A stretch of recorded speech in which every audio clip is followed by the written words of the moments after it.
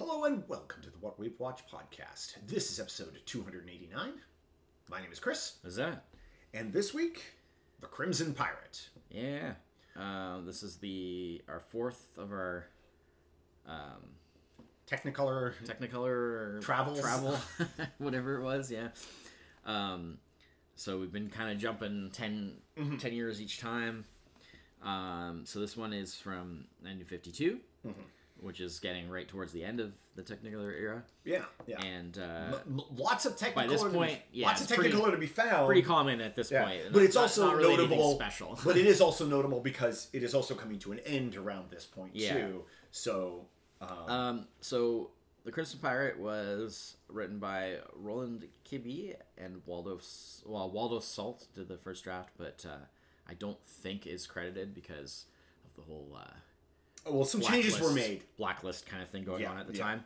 And directed by Robert Siodmak. And was released September 1952. Yes. Yeah. So, funny enough, another pirate-themed movie, similar to last time. Quite a different type of movie, though. Yes. Well, it was interesting because I didn't know going into this. Because you asked me actually to pick this one. Yeah. And I didn't really do any research beyond like, this is I saw I saw it sort of stood out, and it stood out. I was like, Crimson Pirate stood out as very. I was like, I recognize some actor names, and it was highly rated. And I was like, good enough. It is very highly rated. It's very highly rated. And I was like, good enough, so I didn't really look beyond that. Like, I didn't watch any trailers or anything. Yeah. So I wasn't even sure, like, is it a comedy? Is it I didn't know what this movie... Definitely comedy. Oh, yeah, absolutely. I mean, right from the get-go. Yeah. Well, when I first looked it up, it's described as, like, a tongue-in-cheek... Yes. I forget the exact... It's like a tongue-in-cheek comedy adventure film. Yes. Very much so. Yeah, with Burt Lancaster. Apparently Burt Lancaster later said that he thought that the tone of this movie was influential on maybe some of the Bond kind of stuff. That's sort of the more kind of tongue-in-cheek kind of Bond stuff. Interestingly enough, some of the style of this film was they actually looked to the Black Swan as influence in I didn't it's like highly rated, but I actually didn't really dig this one that much. No, I actually liked the Black Swan better. This was definitely like there were parts of this movie that I really enjoyed. No, I mean it wasn't terrible. No, it was just and then like a lot of parts that I found kind of like just boring. Yeah, that's what I found too, which is weird. Like I would not have expected that. Well, for a very short movie that has a very like simple plot. Yeah. Like say compared to like the Black Swan, which had like the double crossing, had the romance thing angle and like all this stuff going on. This had a very simple plot. Yeah. And a lot of cliches. I mean, granted, yes, it's 1952. They weren't maybe they weren't cliches but, yet, but they were to a me, style. They were a style. They were like very typical. I was surprised at how much every scene, and I know part of this was probably done for that kind of like run-on joke humor. Yeah. But like, there aren't a ton of scenes in this movie, and they all go long. Yeah. Like, it really caught me right away when they did that first, when they arrive in the town there, and they do that chase scene. And that chase scene goes on forever. And it's funny to start. You mean like the one... When they're running from the guards and they're bouncing through the windows. Yeah. Okay, and I was like... Wait, okay. Does this scene never end? All right, but I have something to say about that. Because, like, my favorite parts of the movie were, like, where it was... Because like, Burt Lancaster and then, like, his sort of sidekick. Yeah. Which is, like, Oho. Played by Nick Cravat. Yeah. So, basically, they were, like, lifelong friends. Mm-hmm. They had worked together when they did the circus acrobat stuff. Yes. Which, like, is extremely... comes into play with all the action. They do their own stunts in the movie. Yeah. And they continue to be friends like throughout their life. And apparently, Lancaster kept Nick Cravat on a salary pretty much as like his officially like as his trainer essentially, right? Yeah. Which I mean, you can see. I mean, like they're obviously very fit and stuff. Yes. Yeah. Especially Cravat. Like he's a little guy, but he's like plays super fit. Plays a mute pirate in this. Yeah. Because he has a super strong Brooklyn accent. Apparently, yeah. And they were just a lot of the roles that he did, apparently they did without talking because his accent wouldn't like fit with the theme of what Burt Lancaster did a lot of like historical adventure movies, and the strong Burt Lancaster, like his accent fine, like he can make it work. He can make it work with it, but clearly the other guy could not, and so it was. But it works. Yeah, I mean, because he's such a physical presence that like him kind of miming everything sort of works for the character. So like for me, those were kind of my favorite parts of the movie. Simply because then I could just kind of like forget about everything else, and like the plot didn't matter, the characters didn't matter. Yeah, it was just them running around. Yeah, doing hijinks. The hijinks are the best parts. Like jumping in and out of windows. Yeah, swinging on things and doing all kinds of physical stuff. It's like bouncing and the when they did the boarding stuff on the pirate ships. Yeah. Like that. Again, it had all that same very flair acrobatic to it. And very, because that's their background. And so like that stuff, I was like, kind of had fun with that. But you're right. I mean, it goes on forever. Yeah. But I was like, is kind of the most fun part of the movie. Yeah. Because nothing else really mattered. I didn't mean that in a bad way. Yeah. I just meant it was surprised. I was like, wow, like, this movie's not very long, and they're spending a lot. And then, well, the story is so simple. I mean, it's so simple. Yeah, like the villain is the villain the whole way through. Yeah, and it's like that like, I mean, the part. Man, I will say this clearly: the people who made the Pirates of the Caribbean movies, watched this movie. Oh, for sure. A lot. That was the other thing I wanted to bring up. Like, because I mean, we talked about some of the stuff with like Black Swan. And how, because of that being 42, it kind of predates a lot of the sort of typical pirate movie tropes. Because a lot of the typical pirate movie tropes come from the 50s, especially from the Disney Treasure Island movie, right? Yes, yeah. That's like where the pirate voice comes from, and so on and so forth. But like, when you get to this one, wow, like that's where the comedy, that's where the a lot of the action, like all the like crazy bouncing around, silly, like this leads to this leads to this. I mean, that's literally what they do in Pirates of the Caribbean. They the having the upside down boat with the air pocket and walking along the thing. They literally did that in Pirates of the Caribbean multiple times. So I mean, like, I mean, clearly. This kind of like tongue-in-cheek sort of lighthearted adventure was definitely an influence, but it's just like the story is just way too simple. The characters are just way too simple. There's no like there's no depth at all. No pun intended. Hi-oh. Which I mean, like, okay, you can say like, it's a 1952 movie, but like, think about other stuff that was out at that time, right?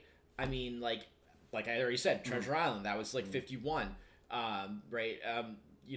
This year had movies like Singing in the Rain, which we're both big fans of. Hitchcock movies from the 50s. I mean, it's not really an excuse. Like the and I understand it's a lighthearted. For sure. It's not. It's not meant to be like a deep movie, but to me. It just wasn't enough. There wasn't enough substance. Compared to the movie we did last week, compared to the Black Swan, where they like a lot more like care was given to like every aspect of like the romantic story, the drama part, the every part of it was given. This just felt a little too light. It was like I think very a lot of breezy, it too. Very just so much of this movie is antic stuff. There's not a ton of dialogue. There's not a ton of time for just like actual storytelling in it. Like, but I think the story. I mean, they chose not to. And they basically just made it this like lots of like running around and and I mean, I'm not saying when they go to the governor's house there and they go to the ball. The stunt stuff is fun. Like seeing Lancaster and Cravat do their thing is fun. The big fight at the end, where it's just the huge melee. And everybody's getting like knocked overboard, and there's all kinds of hijinks. Again, very much you can see like, oh man, the Pirates of the Caribbean movies were so influenced by this. Well, and that's in between there, a very Pirates of Penzance also. Yeah, and that's fun, but like, it just wasn't enough. Like it was just lacking in substance. Well, it felt like in some ways, it was like a diet soda versus like for sure, a full. And in some ways, I was surprised because they had actually a pretty good setup.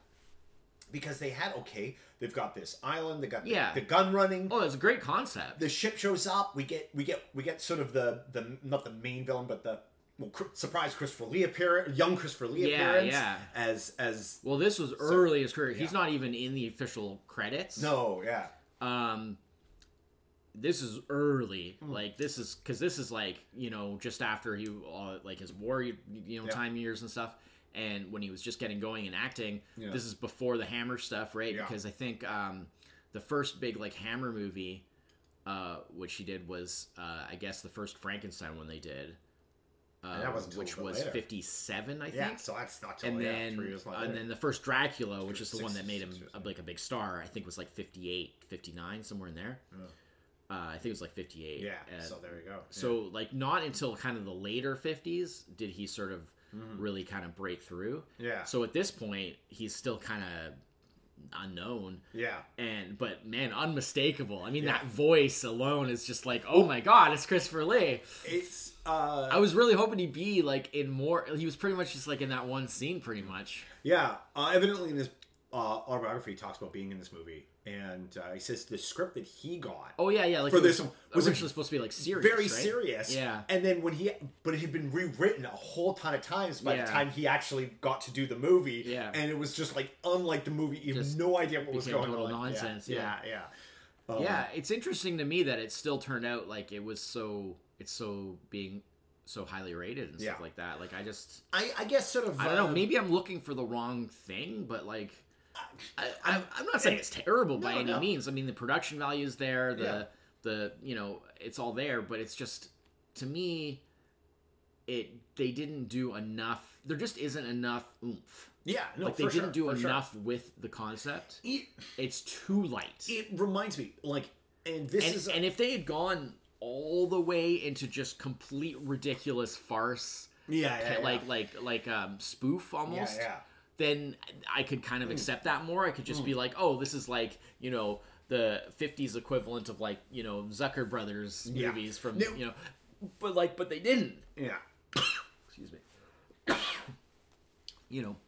It actually, like, I've seen a lot of like movies from around this like late 40s, early 50s time period, and there's a lot like this kind of like almost zero plot, just like antics adventure was like a whole big genre at the time. I guess it's just to me, like, and they're all like this. They're all like, well, that was kind of fun. I just feel like, you need a little. What if they had given it a little bit more? Yeah, I just feel like there needed to be a little more to chew on. There needed to be a little more substance. Yeah, it was just very thin. Yeah. But it looked good. Yeah. The stunts were great. That all that kind of stuff. Mm-hmm. So I mean, like, it's not like it was awful. It was just not. Again, like you said, it was just too light. It was too. Yeah, it just needed a little more substance, in my opinion. Yeah.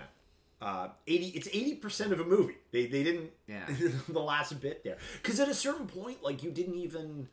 Like, I was like, wait, where are we in the plot of, like, and then I was like, oh, it doesn't matter and I don't care. Yeah. Like, I don't. Yeah, and that's a problem. Well, when we were at the ball, when they were at the big ball scene there, I was like, how does this tie? Oh, it doesn't matter. It doesn't matter. Bring on the antics. Yeah. And at that point, it really, the movie was almost, nearly done by then. And it was fine. Yeah. It was, like, it wasn't terrible. It was like the Saturday morning cartoon. It was well made, but exactly. It was too cartoony, but at the same time, not cartoony enough. Like, they didn't commit all the way. Well, they set up a movie that was going to be a little bit more than it was, and then they just immediately just dived into and you can have that. You can have a movie that is like lots of goofy antics and still deliver a plot. But it's possible. Well, that's the thing is you need to like pick either have a little bit of the silliness but have enough substance to like make it still like a real story with real characters, or like I say, you just commit all the way to like just completely goofy like spoofy, just madness, and then it doesn't matter. Yeah. Then you don't need a plot or characters or anything. You just need jokes, basically. Yeah. Whether visual, physical jokes or whatever. But they did that thing, which is like the cardinal sin of like that thing of being kind of wishy-washy and falling somewhere in the middle. Yeah. And it just is like, nope, you gotta pick a side of the wall there. Yeah. Because if you want to straddle that line, you gotta be on your game. Like, you got to be in the top percent. Only the top percentile of movies are able to perfectly straddle the line. Yeah. Like, well, that's how you get generally like that original Pirates of the Caribbean. You got to pick one or the other. You got to like, pick one or the other for the most part, right? Either you're taking it, even if it's a comedy, you're taking it somewhat seriously as like, this is a somewhat real world. Yeah. There are things going on. There are people.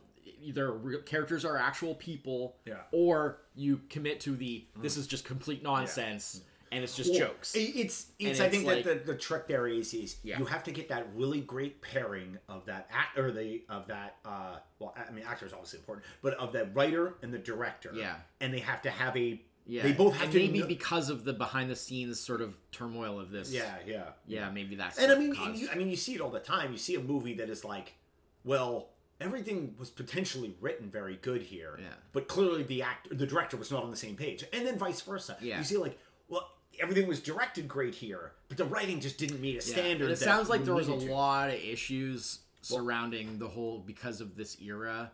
Being that height of like the whole like Blacklist and House Un-American Activities and the whole like Red Scare of like, oh, everybody communists under every rock, And everyone being suspicious, and then like the people that kind of the actual like artists in the middle of it all being like they're just trying to do their thing, they're just trying to make their art, and it's like they're having to deal with all this political stuff. Burt Lancaster was a very vocal person against that. He was also incidentally, this was his final film that he did with Warner Brothers. Okay. This film ran way over budget. Okay. Somehow, I guess maybe all the stunts and everything. Yeah. It ran way over budget. Maybe they just weren't expecting they thought that they could do it cheaper, and so maybe. Warner Brothers after this they instituted a Burt Lancaster movies cannot go over a certain budget, and Burt just said fine and went to Universal. Right. He just left and went to Universal because Universal just would give him what he wanted. Yeah. Whatever he wanted. Well, because he was so enormous, such an enormous actor at the time. He was guaranteed money in the bank. Absolutely. So that was Warner Brothers lost there. Yeah. But this movie also made like crazy box up. Like it was a really successful film at the time too. So I'm not sure exactly what their maybe that decision came down before the box office came in, but studios are. They can be funny about these things, but also generally speaking, they don't like things to go over budget, even if they ultimately turn out to be successful. Fair, it's like it's kind of like, and it went significantly over budget because it was supposed to have a budget, I think, of like 1.2 million, and it went like 1.8. Yeah. So that's for the time. That's a pretty big budget. It's saying here 1.75. Oh, is it 1.7? Which is a lot. Yeah. Because I think even by the 60s, the average budget for movies was still like under 2. Yeah. With obviously like big epics being more, but but to me, what I think is funny about that is because last time when we did Black Swan, and we were talking about how that movie had almost $1.5 million. It was like almost 1.5 million budget. Oh yeah, in 42. Oh right, yeah. And which was a crazy budget. Which is crazy, but you could see how lavish it was. You could see like how like they spared no expense. Those incredible sets they had and everything, right? This one felt a lot more like, I don't know, just kind of by the numbers. I mean, there were still sets and there's still like, kind of set pieces and lots, but a lot of it felt like much more lot driven. It's like these are probably just places that they have on their lot that they've done dozens of movies on, you know, then they just dress like, because all the locations look very, I don't know. They look very generic and just kind of like Yes. nothing really special. Mm-hmm. And I just felt like in Black Swan, like some of those sets were just very impressive. And I was like, well, you know, maybe they were built for something else and they were redressed, but like, Hey, they did a good job of they were disguising them super as something. impressive. Whereas with this one, they felt kind of just like, whatever. All right. So, anything else or? No, I mean it was okay. I mean, I'm glad to have seen it. Yeah. But unfortunately, I think if I had seen this movie as a kid, I probably would have maybe I would have like a deeper like. You know, because it feels like, man, 10-year-old definitely would be a lot less critical. Well, exactly. Well, yeah, sure, for sure. Well, yeah. Yeah. But like 10-year-old me would have like really dug the antics and not cared about, you know. Probably. I mean, you still might have found it a little slow though because of how. Well, again, how some of the scenes run on. The scenes run on, and it's kind of not. But yeah, I mean, they spaced out the action pretty good, pretty decently, I guess. Yeah. No, I mean, it wasn't bad by any means. No. It was just. You know, it was just a little lacking in substance. Yeah. And didn't really commit to the nonsense quite enough to make up for it. Yeah. No. So that would that's sort of. But yeah, no, I'm glad to have seen it. It's check another one off the list, and Pyro movie. There's our Technicolor little. So that's that's our. We got to see kind of a good cross section of the development of you know it being sort of improved over time. I mean, definitely the color was better here than in the last movie. Overall. I think I like the stylized cinematography of the Black Swan a little more. Oh yes, very much so. But obviously, yes, like the color quality and picture quality is definitely better here. Yeah.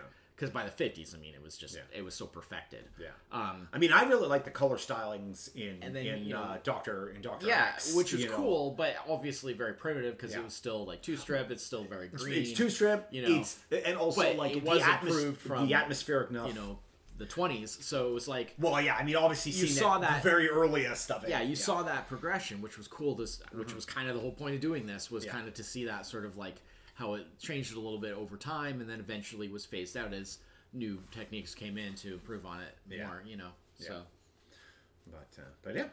So that's the end of this episode. Yeah, we'll be back next week with a top 5 for episode 290. Something a little different. Yeah, not the fact that we're doing top 5, but just the nature of it. The nature of top 5. Yeah, should be fun. So we'll be back next week with that.